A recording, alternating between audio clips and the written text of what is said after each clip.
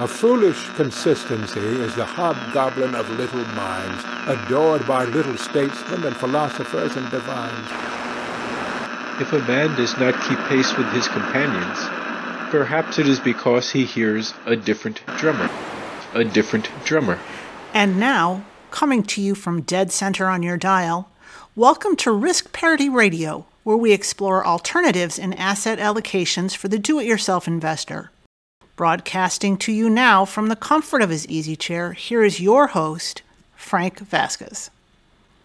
Thank you, Mary, and welcome to Risk Parity Radio. If you are new here and wonder what we are talking about, you may wish to go back and listen to some of the foundational episodes for this program. And those are episodes 1, 3, 5, 7, and 9. One of our listeners, Karen, has also reviewed the entire catalog and has additional recommendations as foundational episodes. Ain't nothing wrong with that. And Karen's recommendations are episodes 12, 14, 16, 19, 21, 56, and 82, in addition to the first 5 that I mentioned. Now, I realize women named Karen get a bad rap these days, but I assure you that all of our listeners are intelligent, thoughtful, and savvy. Yes! And don't forget that the host of this program is named after a hot dog. That's not an improvement. Lighten up, Francis. But now onward to episode 193. This is the first episode of Season 3 of Risk Parity Radio. Surely you can't be serious. I am serious. And don't call me Shirley. And boy, do we got some fun things planned. Real wrath of God type stuff. Human sacrifice, dogs and cats living together, mass hysteria. No one can stop me. But in the meantime... I'm intrigued by this, how you say, emails. And... First off, we have an email from My Contact Info. Oh, I didn't know you were doing one. Oh, sure. Actually, we have 2 emails from My Contact Info, but we're going to read them together. I think I've improved on your methods a bit, too. And My Contact Info writes, Frank, Jeff Hook provides some useful commentary on private equity.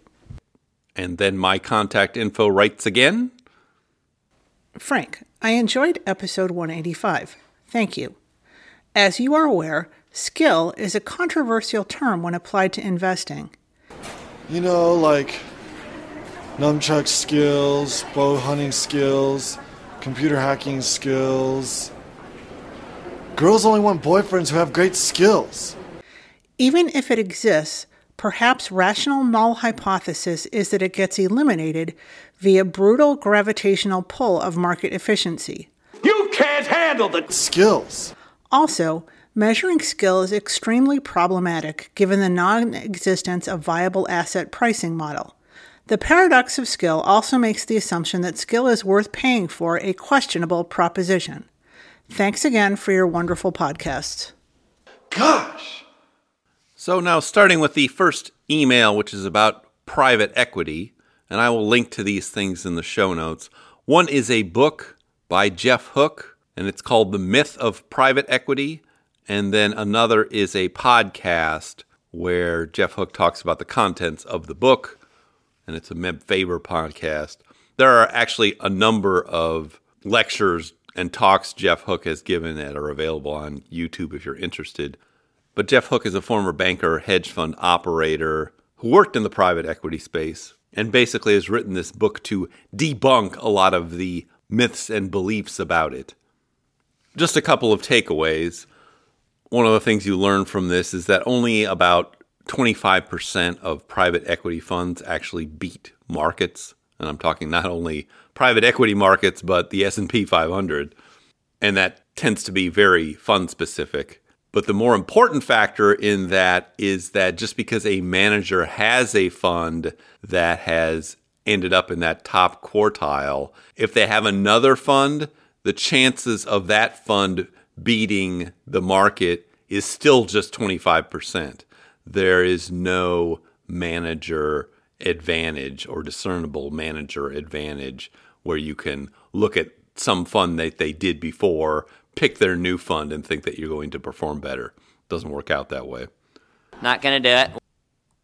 The other thing, and this is more pertinent for us as do-it-yourself investors, is that private equity takes out very high fees. You may have heard of the 2 and 20 hedge fund fees, but private equity takes out even more depending on how you count it. And what that means is it tends to be a bad deal for do-it-yourself investors, whether it's in the form of a hedge fund or ETF. The author also says it's actually a bad deal for the people that run the big pension funds and things, who in most cases would be better off without the private equity. But we are certainly not those people. From a risk parity perspective, I think the biggest problem with it is that it's still just equity, whether it's public equity or private equity. So it's not diversified meaningfully from public equity. A private equity business is going to perform just as good or badly in a given economic environment as a public equity business. And just because it's private doesn't make it very special. So as I've said before, this is probably something that we can just stay away from and not worry about. Forget about it. Wouldn't be prudent at this juncture. Now, your second email is about skill in investing. I don't even have any good skills. Which is a more philosophical topic in many respects. Girls only want boyfriends who have great skills. And there is a link to a little blog article in the show notes. I will read just a little piece of that to orient us all to what we're talking about here. And this is from an interview of Michael Mauboussin, who is talking about his book, The Success Equation, Untangling Skill and Luck in Business, Sports, and Investing. And he says to the Wall Street Journal, the key is this idea called the paradox of skill. As people become better at an activity, the difference between the best and the average and the best and the worst becomes much narrower. As people become more skillful, luck becomes more important.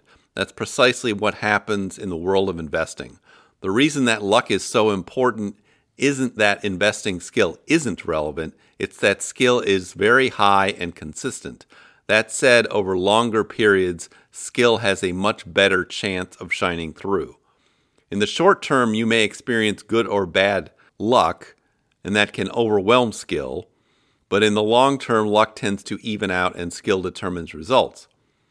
Wall Street Journal asks, you say people generally aren't good at distinguishing the role of luck and skill in investing in other activities. Why not? Mauboussin answers, our minds are really good at linking cause to effect. So if I show you an effect that is success, your mind is naturally going to say that I need a cause for that. And often you are going to attribute it to the individual or skill rather than to luck. Also, humans love narratives, they love stories. An essential element of a story is the notion of causality. This caused that, this person did that. So when you put those two together, we are very poor at discriminating between the relative contributions of skill and luck in outcomes. So the way this applies really in markets is that when you have lots of skillful people participating in some kind of buying and selling in a market, it grinds out to the market efficiency. So the biggest markets with the most players tend to be the most efficient and the most that are not subject to people coming in with skills and being able to beat them.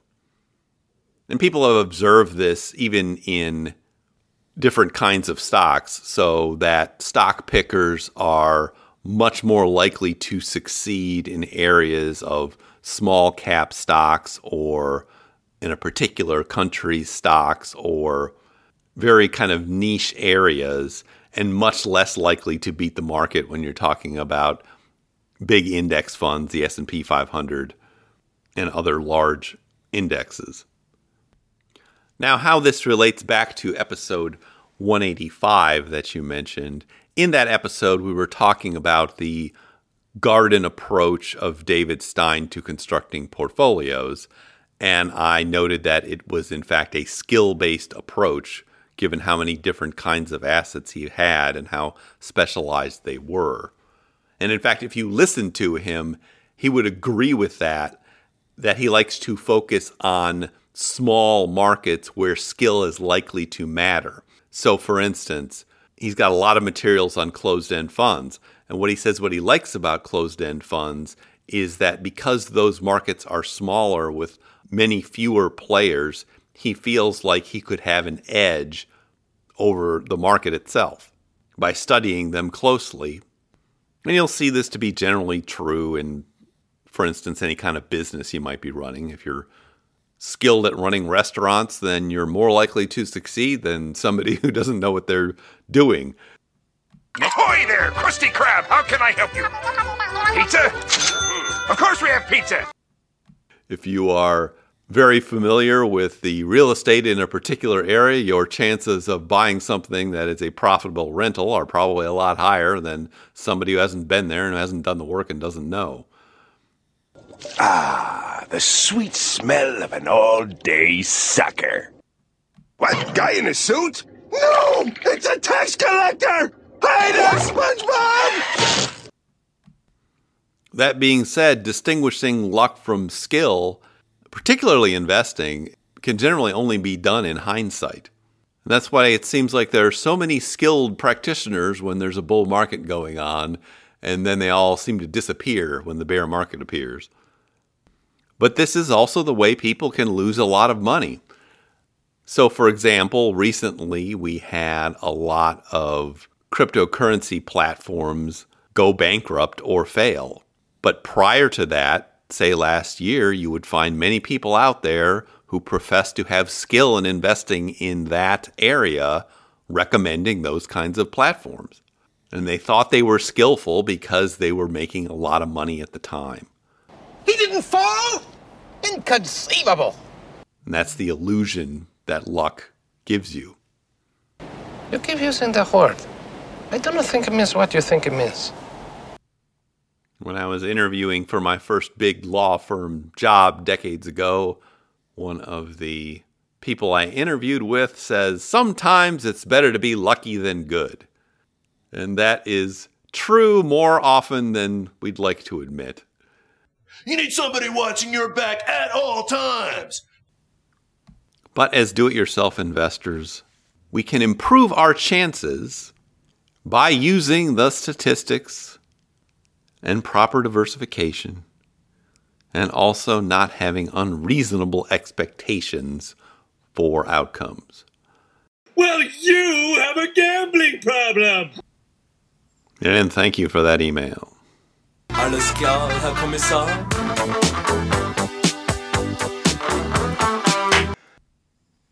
Second off, we have an email from Chris. And Chris writes, Hello, Frank. I'm in jail. I'm calling you from jail. Well, that right there may be the reason you've had difficulty finding gainful employment. There have been commentators who suggested increasing leverage after a pullback, switching some SPY to UPRO when the market is down. The problem with that strategy is that you are increasing your risk exposure as the market is getting riskier.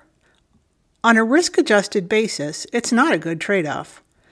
Volatility targeting strategies do the opposite, leveraging up when volatility is low and reducing exposure when it's high. Quantpedia has a decent article on it, an introduction to volatility targeting, and they reference a paper by Campbell Harvey called The Impact of Volatility Targeting.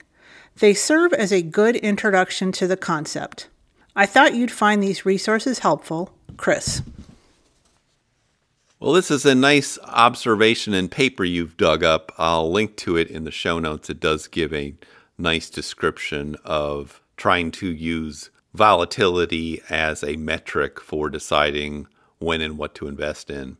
And as you say, the observation is that when volatility is high, you generally want to pull back on your investing if you're following one of these sorts of strategies. because what they end up being is what you would also call a momentum strategy, where when things are going well, you are investing more in something. Typically, when things are going badly, that's when the volatility is the highest. You are correct, sir, yes. The trouble with all of these things is that they're very difficult to manage. So I would be careful out there if you are going to venture into these areas. You can't handle the gambling problem. The rest of us will just try to stick with relatively simple portfolios and rebalancing rules to go with them. That is the straight stuff, oh Funkmaster. I also found it a little bit interesting that Campbell Harvey was involved in this kind of research. I don't follow his entire career, but for those who don't know, Campbell Harvey was the first person to observe that an inverted yield curve is a precursor to a recession, and that there's a almost 100% correlation to a substantially inverted yield curve and a recession occurring in the next 6 months to a couple of years. And he wrote that paper way back when he was getting his PhD. I think this was in the 1980s or something. And it's one of those few things that actually worked moving forward.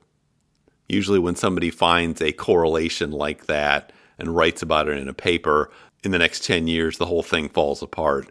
In his circumstance, he made that statistical observation, and then it has essentially come true or been true ever since then. Which is why when the yield curve inverts, you'll see Campbell Harvey get interviewed fairly often. I'll see if I can link to one of his recent interviews so you can check that out. And thank you for that email. Say hi to Mom from jail! I'm in jail! Last off, we have an email from Andrew. And Andrew writes, Hi, Frank. How's the health? Shaking off the gout? I just listened to Saturday's episode and laughed at your selection of the Dolly Parton song, the perfect rebuttal to that guy's comment. Clearly, he listened to 2 minutes of one episode and went off and invested in the leveraged portfolio or something. I'm sure you didn't take it too personally, as you definitely should not. For my part, I feel super relaxed about my plan, and I love dropping it all straight into the golden ratio portfolio. When it goes down, I feel like I am getting the next purchase at a discount. For me, it is helpful to have a coherent justification as to the splits and a good understanding of what I might expect in different economic climates. We have the tools, we have the talent. I dare say you'll get a few more notes like that before this year is out. Just know the rest of us are very appreciative. Cheers, Andy. Well, Andrew, let me first say that I'm glad you're getting a lot out of this podcast and our interactions. The best, Jerry. The best. And I appreciate all of you, too. You're gonna end up eating a steady diet of government cheese and living in a van down by the river. Now, as to my gout, fortunately, it is under control these days. Got my new medication to reduce the level of acid in the blood, and I have not been having gout attacks. So it should be gone for good as long as I stick with the program. Groovy, baby! Now, your reference to that Dolly Parton song, and this is in episode 186, where I played a little piece of I Never Promised You a Rose Garden. That is actually not a Dolly Parton song. That is a song by a singer named Lynn Anderson from 1971, although it sounds a lot like Dolly Parton. It was actually written by another artist named Joe South, who had another song that won awards called Games People Play. What the games people play now, every night and every day now, never meaning what they say now, never saying what they mean. Not that we wouldn't mind playing a little Dolly Parton. Working 9 to 5, what a way to make a living, barely getting by, it's all taking and no giving. But now I do seem to be meandering far afield from the base topics of this podcast. Jolene, Jolene, Jolene, Jolene. I'm begging of you, please don't take my man. But you can do that when you're retired. You are talking about the nonsensical ravings of a lunatic mind. But now I see our signal is beginning to fade. It's time for the grand unveiling of money! We will pick up again this weekend with our weekly portfolio reviews of the 7 sample portfolios you can find at www.riskparityradio.com on the portfolios page. If you have comments or questions for me, please send them to frank@riskparityradio.com. That email is frank@riskparityradio.com, or you can go to the website, www.riskparityradio.com, and put your message into the contact form there, and I'll get it that way. All we need to do is get your confidence back, so you can make me more money. If you haven't had a chance to do it, please go to your favorite podcast provider and subscribe, give me some stars. That would be great. Okay? Thank you once again for tuning in. This is Frank Vasquez with Risk Parity Radio, signing off.